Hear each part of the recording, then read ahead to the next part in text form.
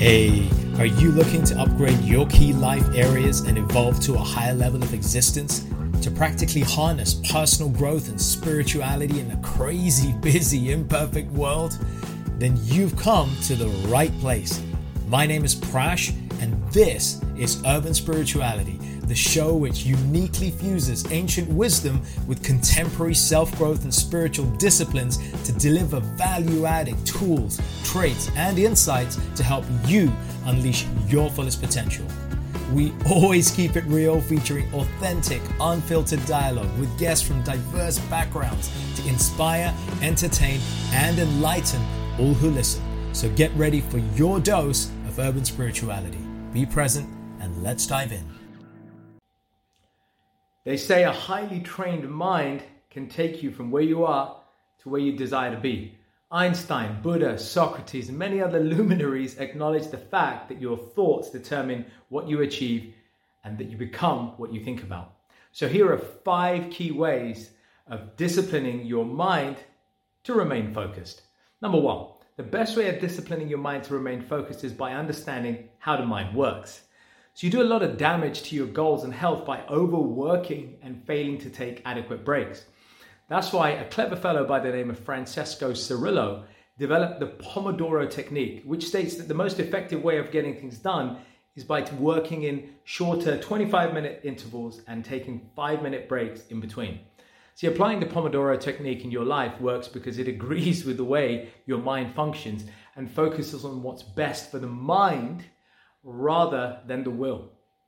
So retain your focus when working or studying by trying out the Pomodoro technique. Okay, number 2, start working without thinking about it.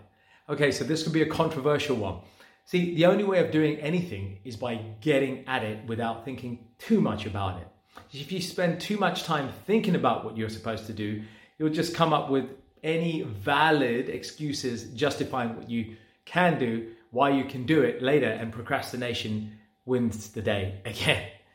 Hence, the only way to ensure you get traction on something is by jumping in to do the work without excessive thinking or emotionalizing about it. In fact, you're better off visualizing the desired outcome like top athletes do before events, and then just getting that ball rolling as the momentum will then follow soon after. Okay, number 3, control your environment. Your mind is influenced by external factors. No fresh news there. That's why tidying up your desk and working on an orderly environment is important. Clearing up your work area will have a positive impact on your work, and it might just help you be easier to focus your mind. See, look, I understand that there are some distractions you can't avoid when working, especially when working from home, sharing space and resources with household members, etc., especially during these times. This is where coming up with effective ways of minimizing interruptions comes in. Listen, for example, tell everyone at home that you'll not be available for the next 3 hours or so if you have a home office.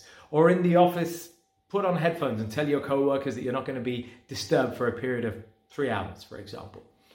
Number 4, set daily goals.